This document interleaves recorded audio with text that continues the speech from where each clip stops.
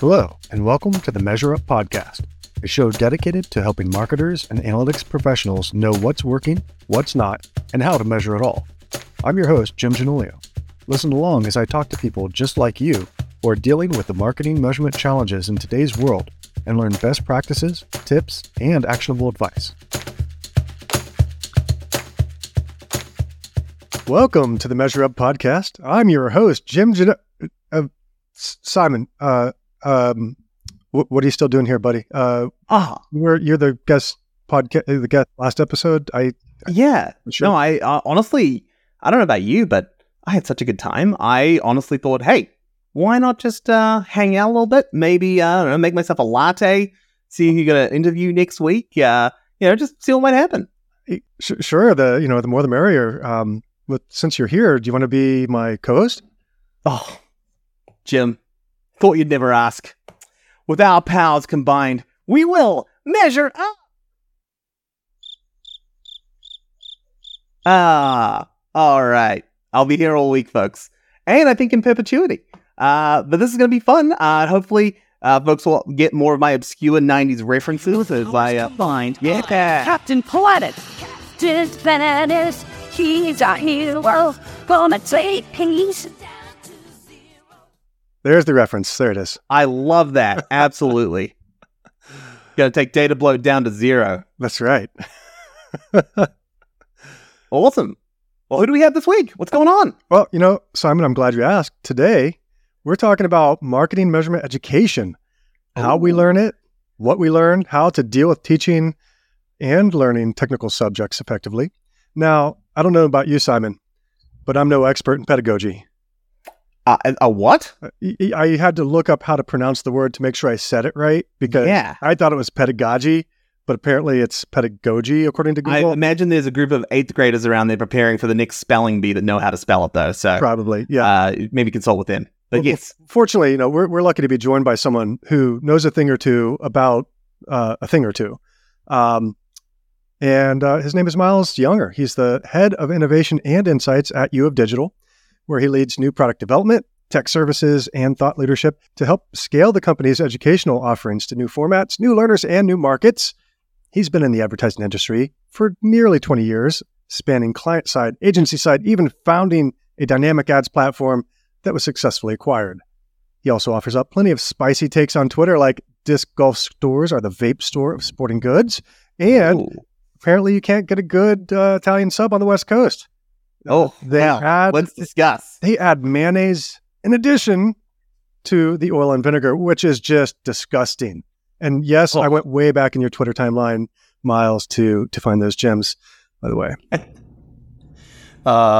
Thank you for doing so. This is you're brightening my day by reading me my old tweets. I bet you didn't know that you were running for publicly elected office today, and then we're here to do the vetting of you. Well, I so many petty grievances, that I harbor. There's some good ones in there. You got to go back and look at them. But welcome to the podcast, to the Measure Up Podcast, Myles. The main theme of the episode today is technical and marketing measurement education. But before we dive into that, maybe you can tell us a little bit about how you got to where you are and some of the work that U of Digital is doing. Yeah. Glad to. And thanks for having me on. This is great. You mentioned in my intro, I've been working in marketing and advertising for around 20 years. I think technically my career started in 2004. So I think maybe we're more like 19 years at this point. I had a pretty typical kind of start in B2B corporate marketing within, tech companies. I worked for Wells Fargo for a little while, just kind of bounced around. And then in 2008, I started a small company called Can Banners. It started out as a Flash-based banner ad builder, which was a fairly novel concept at the time to build banner ads, aka display ads, using kind of pre-built templates and really trying to introduce a lot of efficiency into the ad creative process. That didn't scale super well, obviously, with Flash being killed. I don't even remember what year it was now. that aspect of it had kind of a short lifespan and got into dynamic ad serving, pivoted the business over to dynamic ad serving, which did much better. And I built that platform hands-on. And so, kind of got a really close look at, so to speak, how the sausage is made within the world of ad tech. And that was really interesting. That got me just into the, the world of ad tech, the ad tech community. And I've kind of never looked back from there. And then after I sold that business, I went to work for a company called Mighty Hive, which later got merged into S4 Capital, aka Media Monks, which is what it's now called. And I ended up kind of taking on a bit of an explainer role inside of Mighty Hive and Media Monks. And it was very interesting because on the one hand, it was very kind of gratifying work to kind of be like, oh, Myles, he can explain this thing. He understands how it works and he can put it into, plain English. And that was very kind of gratifying to be in that role. But it definitely exposed to me how big of a need that is in the industry, that, you're operating at the intersection of, massive technology companies, massive changes in the way that advertising is bought and sold, massive changes in consumer technology.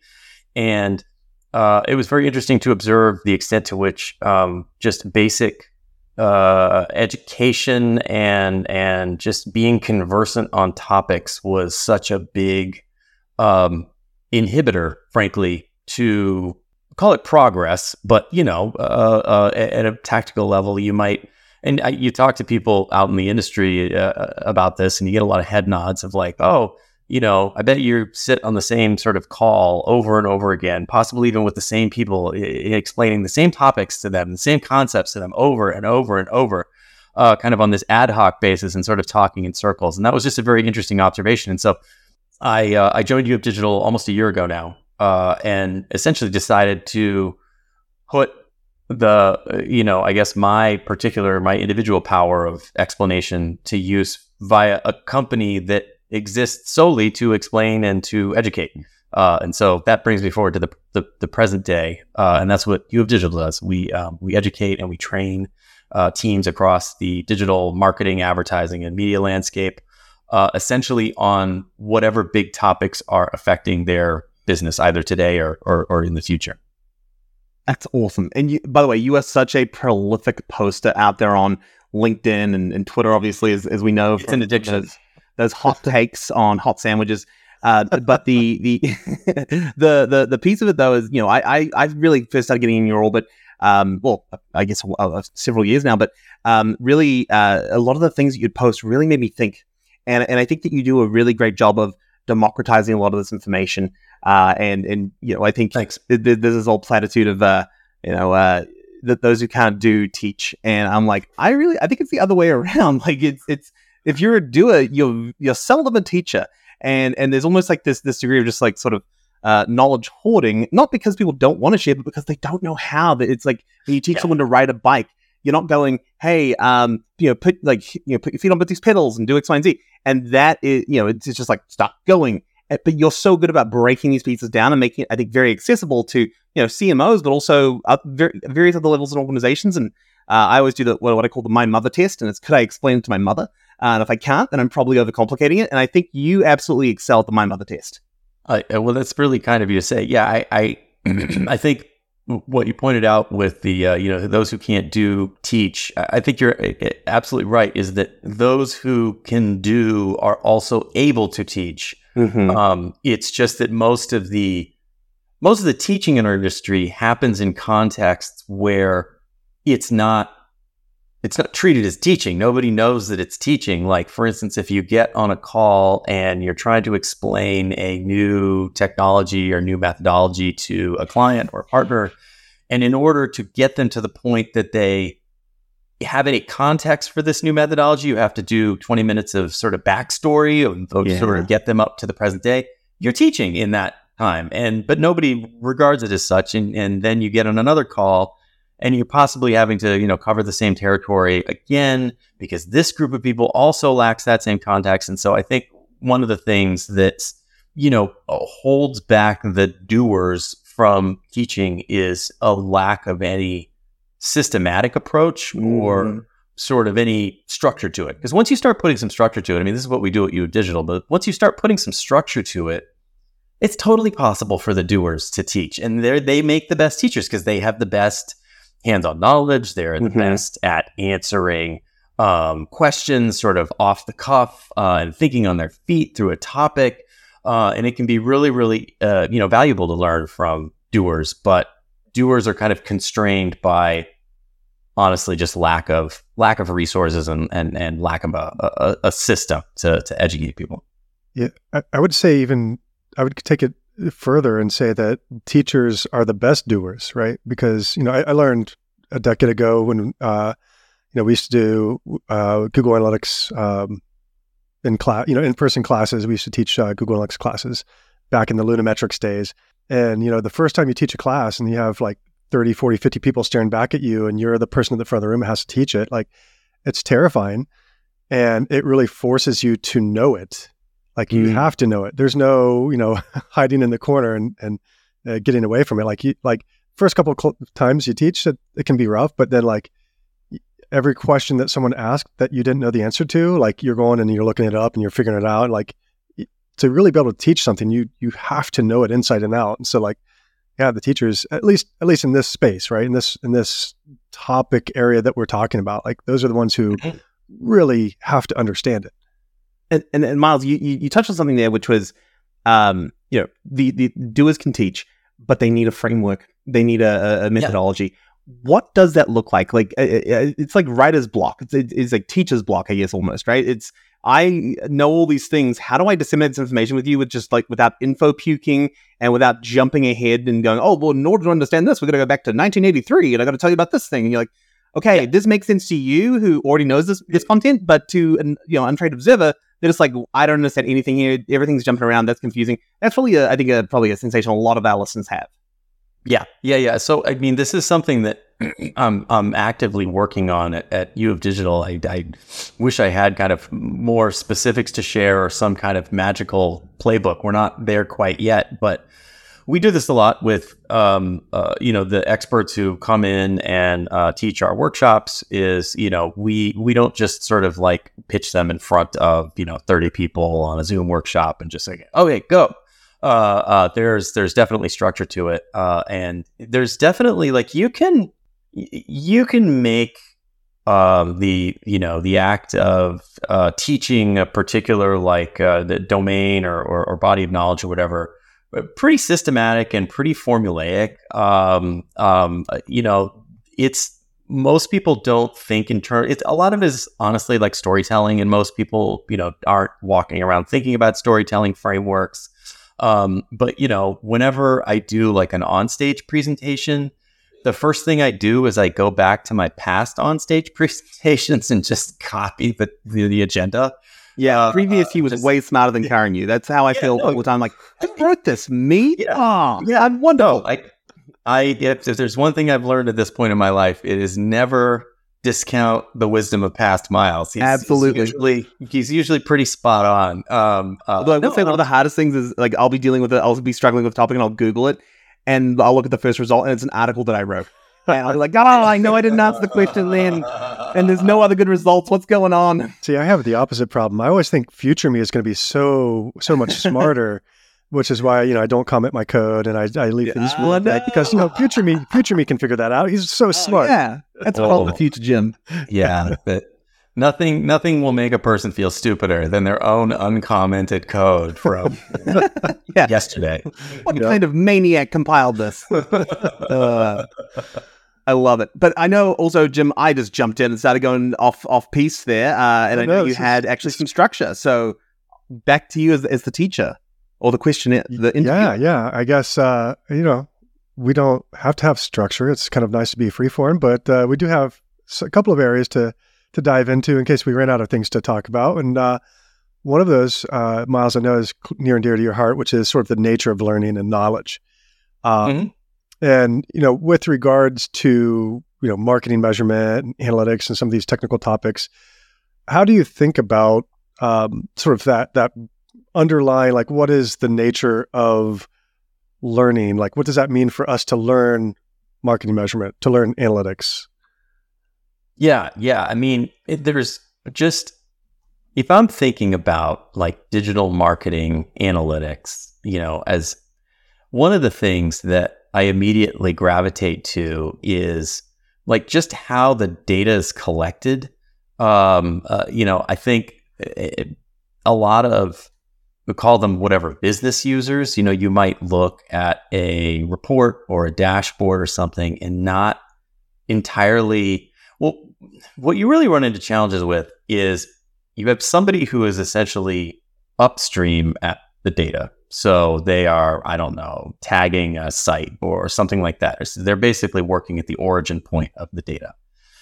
And they don't have enough knowledge or context to kind of tip over all the dominoes down to the point that the data is like actually consumed and put to productive use.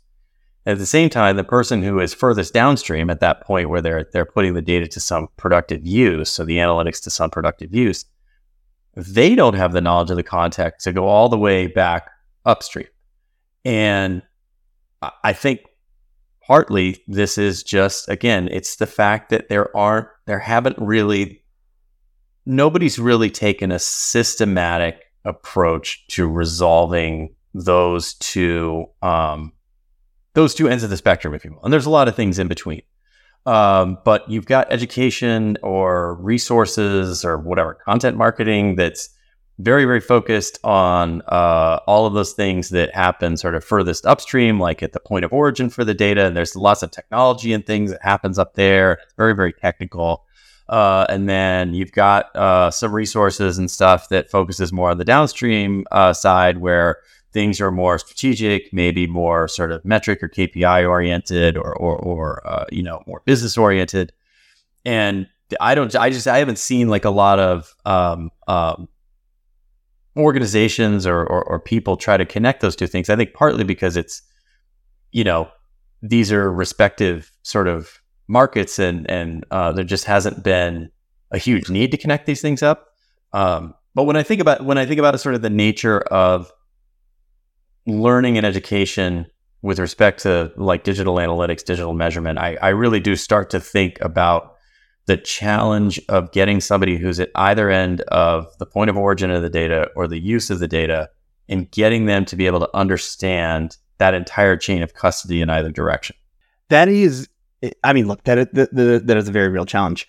And for what it's worth, it's one that I think is getting even more eyes on it at this moment in time, as we see challenges to signal quality, as we see, quite honestly, a more data a C team, or marketing leadership with a greater desire to actually get to the point to get to that point of utilization, which I think is just, that's the industry in general as we've been growing and so forth. But is there anything in that scenario? I look at that and go, well, it sounds like there needs to be more education in that. But is there anything that's sort of like inherently unique to teaching data practice or teaching within the space that makes it a challenge? Because to your point, like, it's hard to connect these dots. Why aren't folks doing it? So one of the number one things that leaps to mind, and this is something I turn over in my head often, is in the digital world. So like one of these questions, that we all ask ourselves is, why is this so challenging? Why was it perhaps not as challenging with older forms of traditional media, whatever? And one of the challenges that is unique to digital, and this is true at either end of the spectrum, but I'll pick on the sort of data originators, if I may, is that you can collect a theoretically infinite amount of data, even on like a single web page. You could set up many different dimensions of analytics that you could be collecting just from a single web page, single user, single session. There's a million different things you could collect, and there's really nothing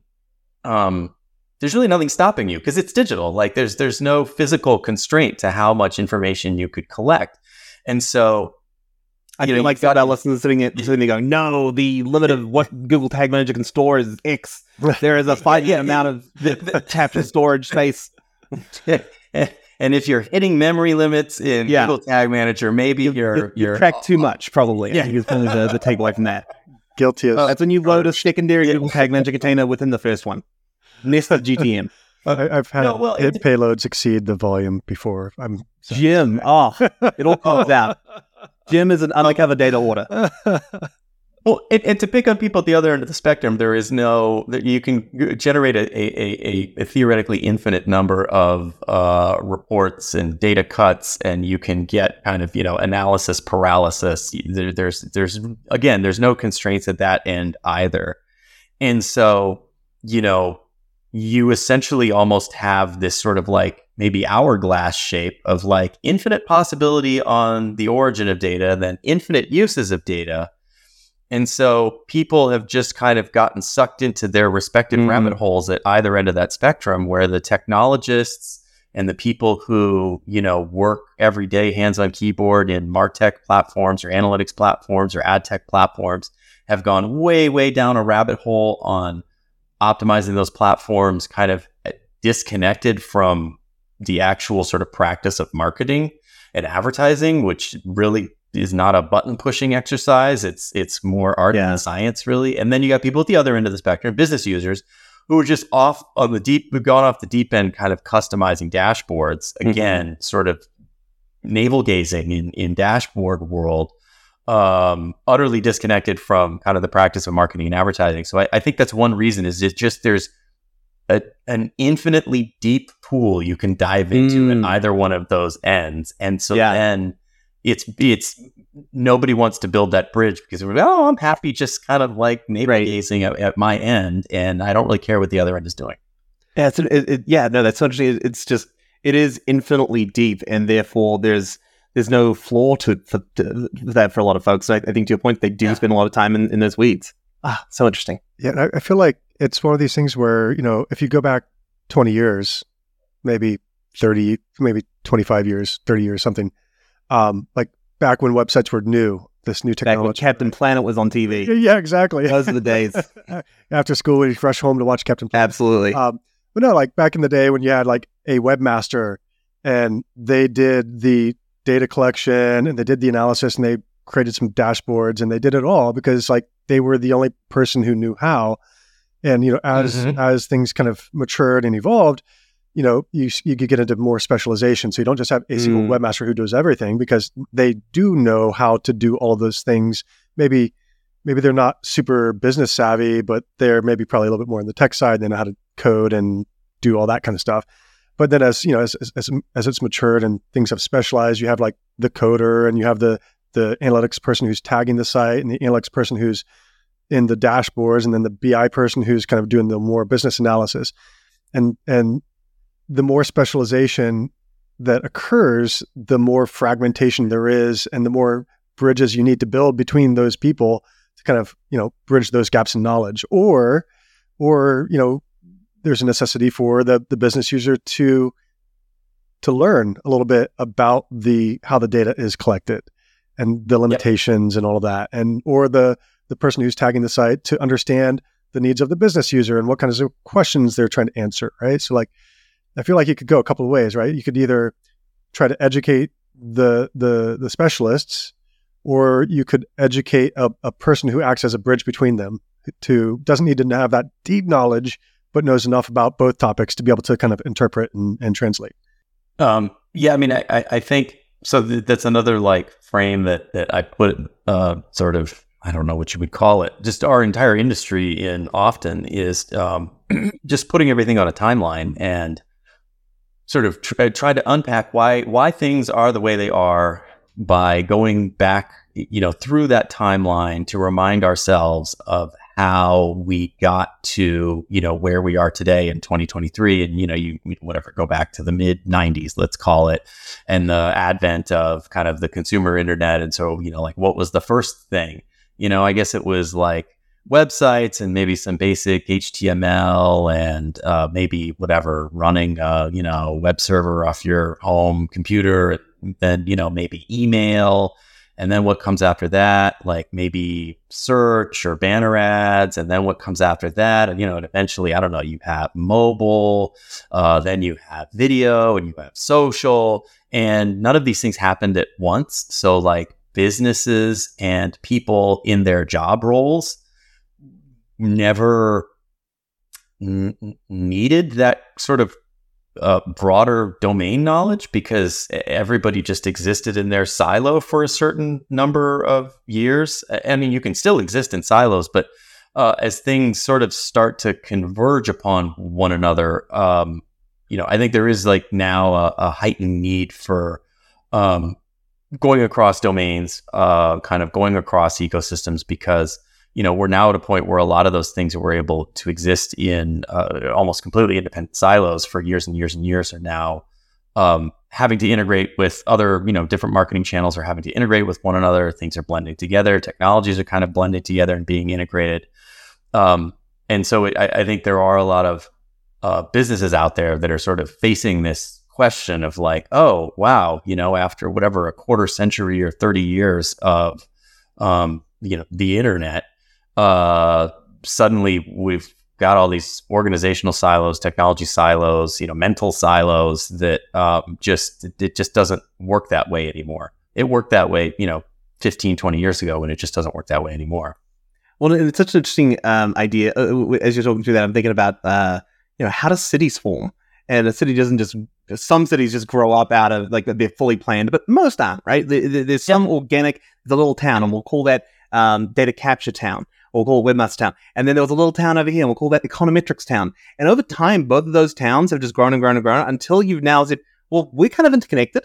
And if you were to redesign Analytics City from the ground up, you probably wouldn't put them in these weird little locations and have these little bridges that they form. And some people move between the cities, but there really is no sort of centralized government that they're all responsive to, right? Yeah. From an urban planning point of view, I look at that and say, well, that's why your roads, go in these weird directions. That's why you've got a one-way system that doesn't work. I think that is very analogous to the way that the modern data organization has grown, because it was organic and it was falling forward, and there was always this just, hey, there's these new novel things that we're going to do, but it was never from this overarching comprehensive architecture point of view. Yeah, no, I mean, Portland, where I live in Portland, Oregon, is full of those little spots where you can see where one neighborhood grew this way and another neighborhood grew that way, and the street never quite met up. And so there's jog in the street of like, if you're driving, you have to be like quick and like, jog to the right, jog to the left. This is nightmare. They're sitting there going, why is everything off by 10 feet? This is, 10% more accidents happen here. And I think that you can make the case too, like 10% more data loss happens here in organizations because you built the pipes independently, and there was never a comprehensive plan to build a tunnel. Yeah. Yeah. And so,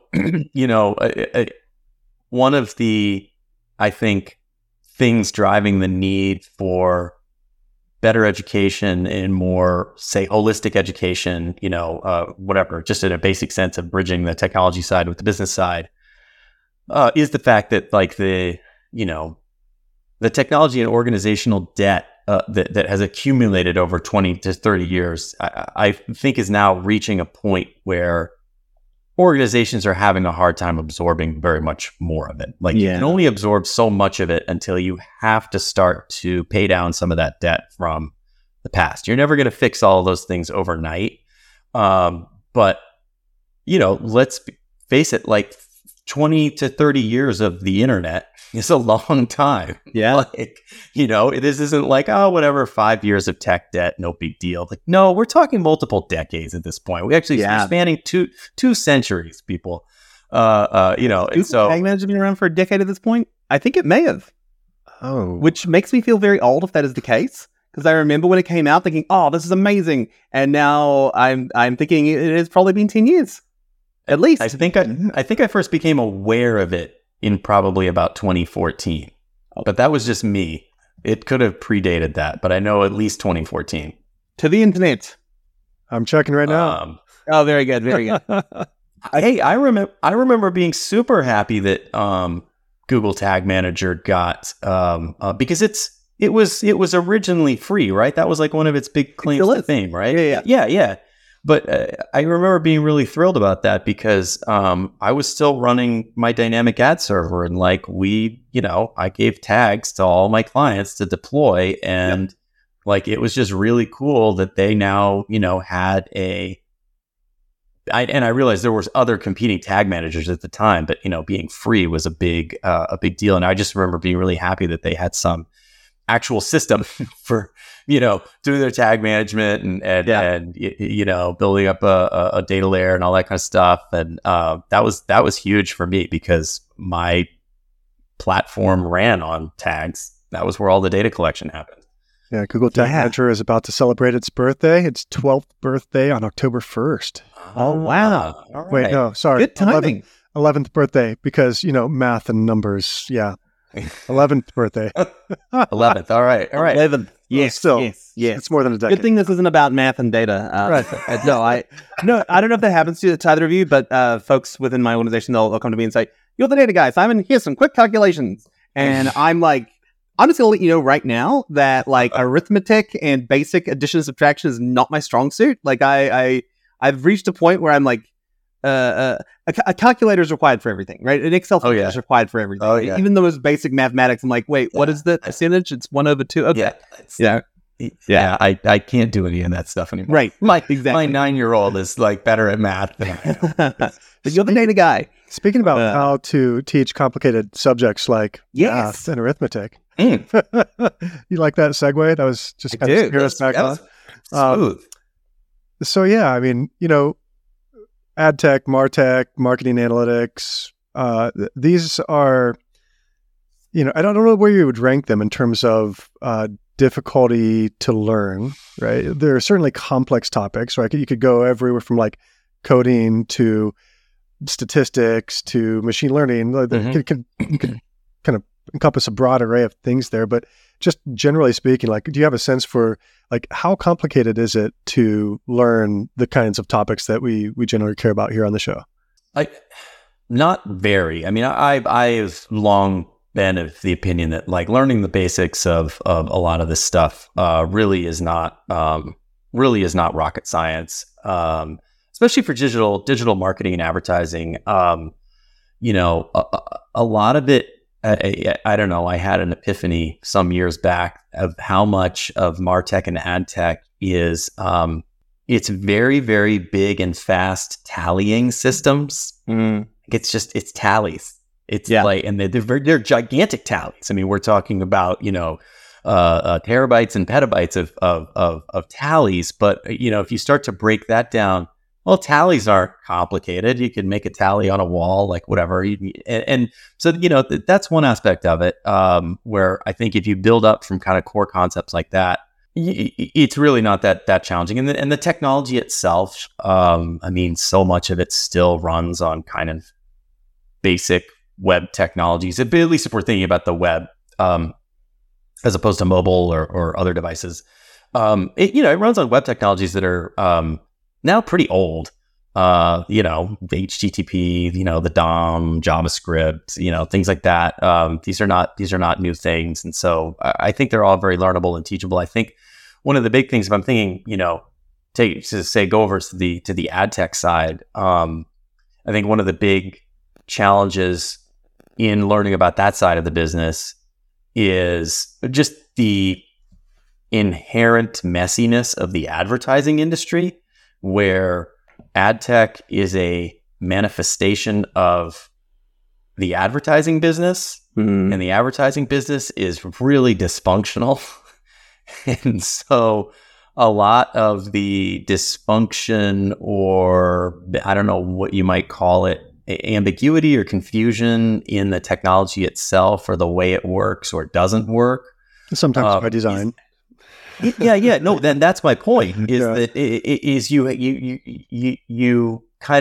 can get yourself tied up in knots trying to learn the ins and outs of these technologies when the meaningful knowledge was sort of staring you in the face, and it was totally just in how the business runs. It really had very little to do with, as I put it, these advanced tallying technologies. Because when you look at the advanced tallying technologies, I mean, that's the funny thing about MarTech and AdTech is like, AdTech in particular, is you look at these advanced tallying technologies and you think, shouldn't we have perfect insight into what happened? Weren't we taking a tally of literally everything the entire time?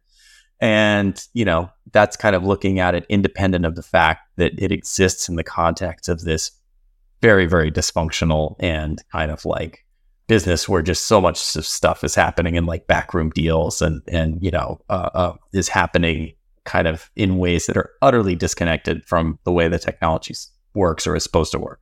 Right. Or even they work different for different parties because of things that have been enabled or disabled. And, there's no sort of one way that this DSP works or something like that. And because for what it's worth, as you were going through that, I was thinking like head tech for me is definitely the hardest. And I think you were touching some of these notes, but what it comes down to for me is the fragility of the industry and the number of false starts that are occurring as we think about solutions that are sort of designed to replace the deterministic identity and those kind of components, which I read a lot of what Google puts out there and others, and I think I understand this stuff pretty well. But then every so often I'll see a new solution come along where I'm like, what? I don't even understand how this thing begins or ends or like where this fits in this space because I don't know. There's just different levels of exposure to what's going on, and I don't know. Sometimes I think I'm not even trying to solve the right problem, or maybe I'm just second guessing myself and I just stick to my guns. I think that's the hardest part. Is like how informed do you need to be to make these types of decisions as well? Yeah, I mean, I don't even personally pretend to have an encyclopedic knowledge of take just the ad tech landscape, let alone MarTech at this point. I mean, my real sort of domain expertise, if you will, is all around kind of web-based or browser-based kind of data collection and kind of real-time event-driven stuff and personalization. And when you get beyond some of that stuff, even I get like really hazy, really fast. And so, I mean, this is also getting back to what I was talking about with if you want to call it, tech and organizational debt that the industry has built up, is that I think we have reached a point now where the average professional, whatever, let's like sketch out some brilliant professional who exists in the marketing and advertising industry, is now outstripped a human's ability to stay on top of everything. I think it's quite literally impossible. Like, it's just not possible for any one human. There are not enough waking hours in a day, a week, a month, a year to actually stay on top of this stuff. And it doesn't mean that you should like close off the world. I think it just, to your point, Simon, it does beg the question of like, okay, if one person can no longer do this, like again, go back 30 years. And yes, Jim, you said there was a webmaster. There kind of was one person who just could sort of keep on top of all of it. And now if that's no longer true, like what are organizations' approaches for making decisions, or, with respect to what I do with education, how are you going to solve these problems that come up now that, we have crossed this, Rubicon, where it's just literally not knowable by any one person anymore. It's almost like you need the establishment of a data master, and that can be the new in vogue term. And is I'll have data master at website.com. So with that point about like there's literally just not enough waking hours for a single human being to kind of keep on top of everything, which kind of makes me think back to my earlier point about like everything's as things grow and become more mature, there's more specialization. So like if I can't keep track of everything, on Google ads and Facebook ads and Google Analytics and this tool and that tool and all these other things, then I'm going to specialize in just one of those.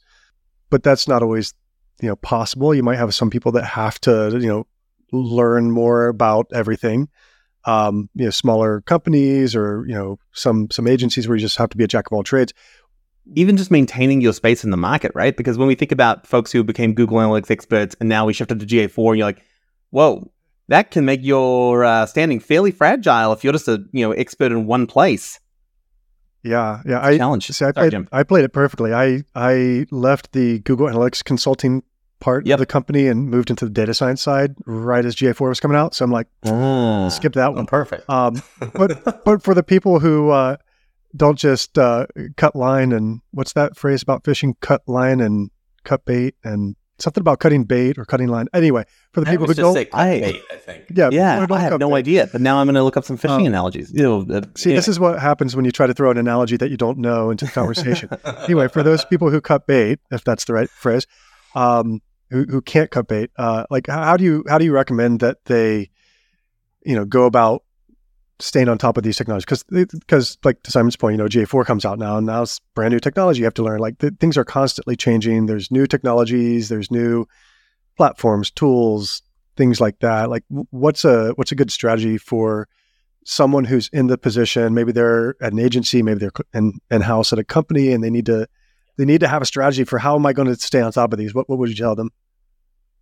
So yeah, if you set aside the possibility that you can sort of start from your own domain and just sort of like skip to adjacent domains continually until whatever you reach some end state where you've mapped out, I don't know, the entirety of your organization's, MarTech and AdTech stack. If that's no longer possible because there aren't enough hours in the day, I like to boil things down to basic motivations, basic measures and KPIs to kind of get, be able to learn about adjacent domains without learning about the technology itself. There's still plenty to learn. You can learn like, okay, there's this adjacent domain. What is it used for?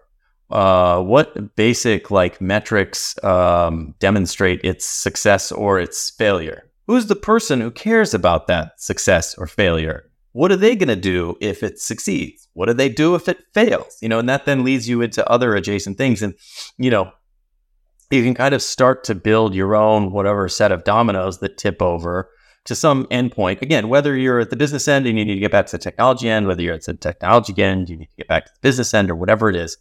You can eventually build up, as I put it earlier, this chain of custody that's not technology based. It's just more based around motivations, for lack of a better term. So like that's one of the ways that I like to think about things, especially which as I do, I don't know, multiple times a week, I assume, I'm having to put some technical concepts into language that is entirely non-technical. Like literally completely non-technical, no technical jargon. I mean, it's kind of it's a great thought problem. Like, how do you explain this technical concept, but you're not allowed to use a single word of jargon?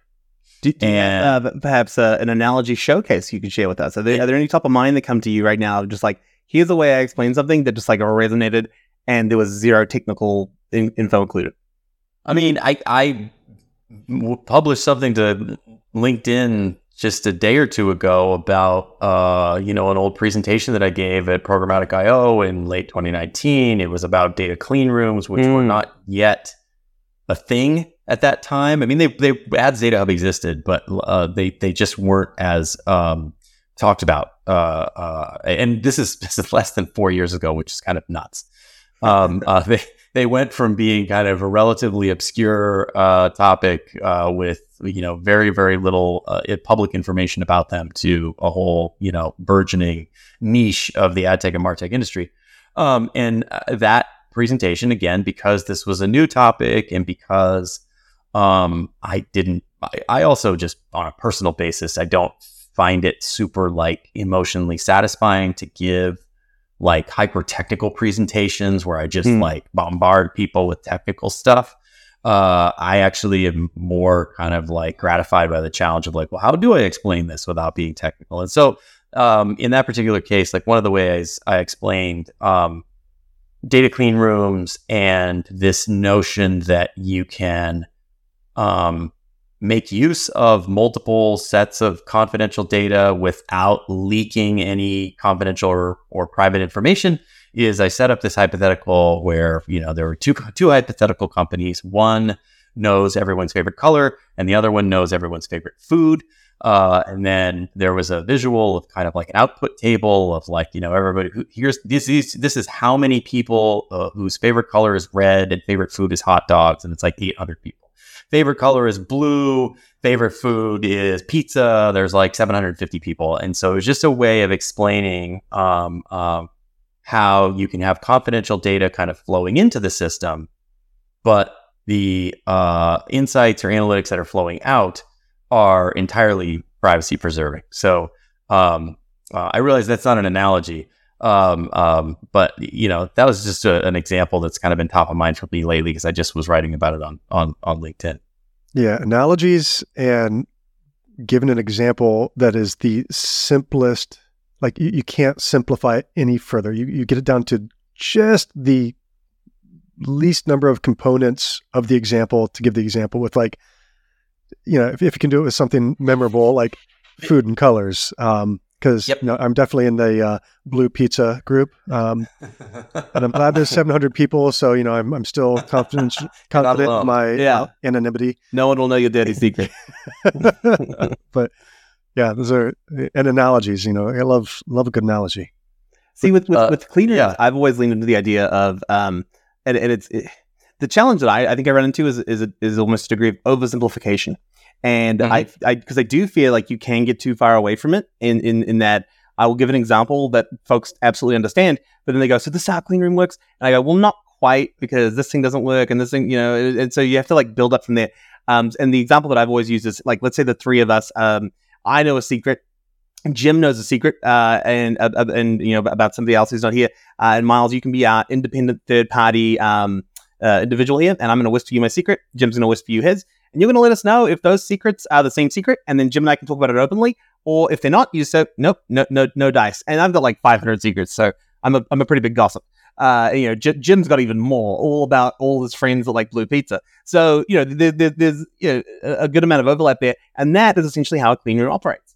But when I share that type of analogy, I run into so it's like you can just like use, like, you can extract things out of this, and you can talk about these things. I'm like, well, no, not quite. Like, it needs to be in a way that is still like preserving the privacy. And I only know it in aggregate. So it's not like I know that one secret. I actually just know like 500 secrets, and we don't actually know like completely which ones. It's complicated. I think like clean rooms in particular are, and this applies to like many different technological concepts. If you're trying to explain them to somebody who's not even non-technical, they just maybe don't have the domain expertise in that particular technology. Explain it to like a data capture engineer, even, right? Like they just don't sit in this realm. They're like, I dig the hole, somebody else fills it in. Yeah, well, and I think the thing with that's powerful about analogies is there's like a couple of different layers to why someone needs to or is compelled to know something. Mm-hmm. You may need it for your job, but a lot of times, if you can explain some whatever arcane concept with an analogy, like 90% of someone's like further need to know just evaporates. They're just like, oh, I get it. Now I don't actually care about all the technical stuff because that's not actually relevant to what I need right now. But until you explain the analogy to me, I was just like hammering you of like, give me the, the schematics, give me all the documentation. Where's your API? Where's this? And you like make it all go away with like, a car analogy. Right. Well, and clean rooms are a great example of that too, because I have had a lot of CMOs come to me and say, we need to invest in clean rooms. And I've gone, well, let's not prescribe the medicine before I can actually diagnose the symptoms. And it's like going to a doctor and saying, I have cancer. And the doctor's like, hold on. Let's actually just talk through what the actual, like, are you feeling sick? Are you throwing up? And like, I'll be the one doing the diagnosis here. And I think oftentimes, like, it's like we have prescription medication ads on TV, and you see that, and you come in and be like, I need this drug right now. And you're like, no, you've skipped the point of understanding about what it does. And the problem you have is not solved by this. Although clean rooms, I think, are particularly difficult because they do have so many use cases that even when I started thinking about clean rooms, I was amazed by the use cases I was just stumbling upon without even sort of talking about with folks. And then I would chat with folks and I'd be like, oh my God, you're right. It's so much wider than I think. Like, private conversion lift, like those kind of things that are incredibly interesting. Yeah. I mean, at least in terms of, if we're thinking about like data clean room use cases, and this could be applied to many different technologies, but it's I think getting to the point where it's essentially a raw material of the the advertising and marketing world or analytics world or ad tech world or digital media world where, saying, oh, well, what are all the use cases for it? And that's kind of like asking somebody, well, what are all the use cases for HTML? Right. I don't know. Yeah, right. It's a raw material. Yeah. So anyway, no, that's just interesting to think about, because I go through the same thing of like, you rack your brain thinking about something like data cleaners or some other, type of technology, or I don't know, cloud technology or something like that. You're trying to think, oh, what are all the different ways? What's the sort of exhaustive list of ways that this could be employed, or possible ways I might need to explain this thing? And, it sometimes pays to just be honest with yourself of just like, it's infinite. Yeah. I can talk about maybe the top 3 or something in the top 5, but it's infinite. Right. I mean, this comes back to one of your early points, and the most important part is not necessarily getting into the technical weeds, it's the concept. And that's what so many folks fail on, and so many of the classes and courses out there that you see are, JavaScript for digital marketing, and like those are awesome, and they have a place and they have a value. But to get to that point, you've really got to understand the overarching concept. Otherwise, all you do is just go deeper and deeper in that hole, and you lose that ability to flex across the two cities. Yeah, that was a really mixed analogy. That was like 5 different stories rolled into one right there. Wow. Speaking of analogies, I hate to be the grumpy old man on his front porch screaming at the kids to get off his lawn. Cutting bait. But we do, and cutting my bait while I'm doing it. But we do have to start wrapping up, unfortunately. But before we do go, we have something that we like to call the incremental insight at the end of the show, where we like to ask our guests to give our listeners something to walk away with, something that they can, that makes a light bulb go off in their head, or something that they can say, okay, that's a good article I'm going to go read, or listen to this other podcast, something that you have found to be very useful, and I think our listeners will also. Myles, do you have an incremental insight for our listeners? I don't know if I'd call it an insight. It's incremental. I think it's insightful. I think it's interesting. So I don't ask me why. I honestly don't remember. A couple of weeks ago, for some reason, I started pondering like how companies used to store information like in paper files and filing cabinets. And I just got to thinking like, wow, they probably were pretty sophisticated about it, because they didn't have any computers. Like their paper files were literally, that was the totality of their information storage. There was no alternative. Go around the buildings though with the suction. Yeah, the little pneumatic tubes. Yeah. No, like there was, very, and I started thinking about it. I'm like, yes, there must have been just very, very sophisticated kind of information architecture back then. So anyway, I have it here on the table. I bought this book. I did some Googling on the topic, and there is very, very actually little information that is Googleable about this topic. But I bought this book. I would imagine there'd be thousands of people wanting to learn about filing cabinets. The Filing Cabinet, A Vertical History of Information. Oh, I love that title. As boring as I would hope it would be. Yeah, a guy named Craig Robertson, who was, I think, a professor or something at my alma mater, Northeastern in Boston.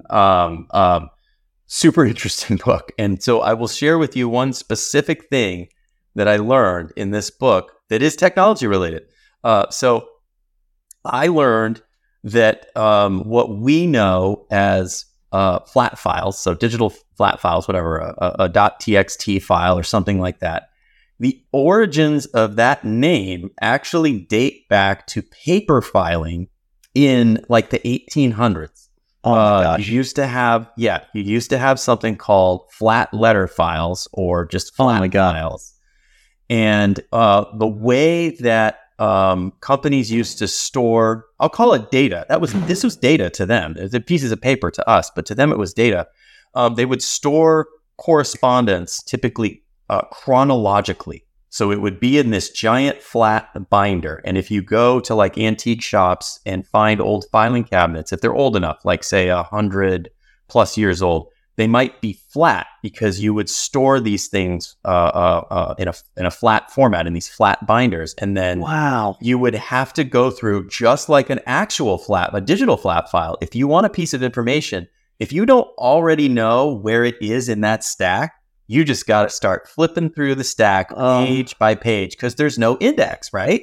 Nothing's indexed. You just have to essentially read the entire thing into memory. So anyway, that's the origin of the flat file. Was where there were these actual giant flat binder things called flat letter files, and that's why this book is called A Vertical History of Information, is because it actually was a thing when the paper was turned up vertically. Like if you look at old, this book has like old advertisements for filing cabinets, and it literally advertises vertical filing as opposed to flat filing. So anyway, that's your tidbit of weird esoteric tech history for today. I love it. Wow. I imagine then they also took some spreadsheets and put them on top of each other, and that's how they formed the data stack. Where's my sound effect? There we go. There we go. Sorry, I was a little late on the draw there. Oh, man. No, I love this kind of esoteric. I didn't plan this, Simon. I wasn't planning on having an incremental insight, and this isn't even really an insight, but just a little piece of history today. When we're recording September 19th, 41 years ago today, the smiley emoticon was first used. Oh, wow. And officially, the smiley emoticon is colon, followed by a dash. It does include the nose. Then parentheses for the smile, yeah. I sometimes wish that the nose was still included, because there are a number of times where perhaps I'll have some code on Slack, and I will have the colon with the parentheses, and it will convert to a smiley face, when really I'm like, no, that's literally how the URL is formed. And now I look like I'm ridiculous by having a little smiley face and there, a little poop over here. You know how it goes. Wonderful. I mean, Myles, thank you so much for coming on. You are such a wealth of information. What you are doing for the industry is so important. In not that you're teaching people the deep subject matter here, you are doing that, but you're really teaching people how to think and how to frame up concepts. And I think that is such a core mission that we, both Jim and I, as part of what we connected over originally was just curiosity and how we learn things and how we can share this out. And I know you're doing so much great stuff there. So if I could just give you a shout out to go follow Myles out there on Twitter and on LinkedIn. He is prolific. So as soon as you start following him, you'll probably see like 4 or 5 posts in his feed. I don't think the meatball sub content is coming that frequently these days, but I saw one. You're talking a lot about AI. You're talking about all these really interesting things. So it's definitely a worthwhile follow. Yeah, cool. Yeah, thanks a lot, Simon. And if anyone else wants to connect with you or wants to learn a little bit more about U of Digital or reach out to you, how would they do that, Myles? Yeah, so U of Digital, you go to uof.digital, uof.digital. And yeah, me personally, I am, to Simon's point, very, very findable on LinkedIn and Twitter. Awesome. And links in the show note, as they say. Awesome. And then do they also say like and subscribe? Oh yeah, smash that like button. Smash that like button. I feel like I'm doing podcast cosplay right now. This has been a blast. So thank you so much for being such a wonderful guest for my first pod with Jim here. And Jim, thank you just so much again for inviting me to be part of the show. And I can't wait to see what our relationship and how we grow this together. Absolutely. Yeah, Jim and Simon both. Thanks a lot for having me. All right. Thank Myles. You. And everyone else, we'll see you in 2 weeks. Well, my friend, you've made it to the end of the show, which means you either found it so riveting you couldn't turn it off, or you're out for a jog and you can't easily hit the skip button on your phone. Either way, if you've enjoyed this episode, please share it with someone you know who would find it helpful. And please, as a personal favor to me, go to iTunes or wherever you listen to this and leave a rating and review. That helps others find us, but more importantly, shows that you're a thought leader who cares about your craft and wants others to join this tribe.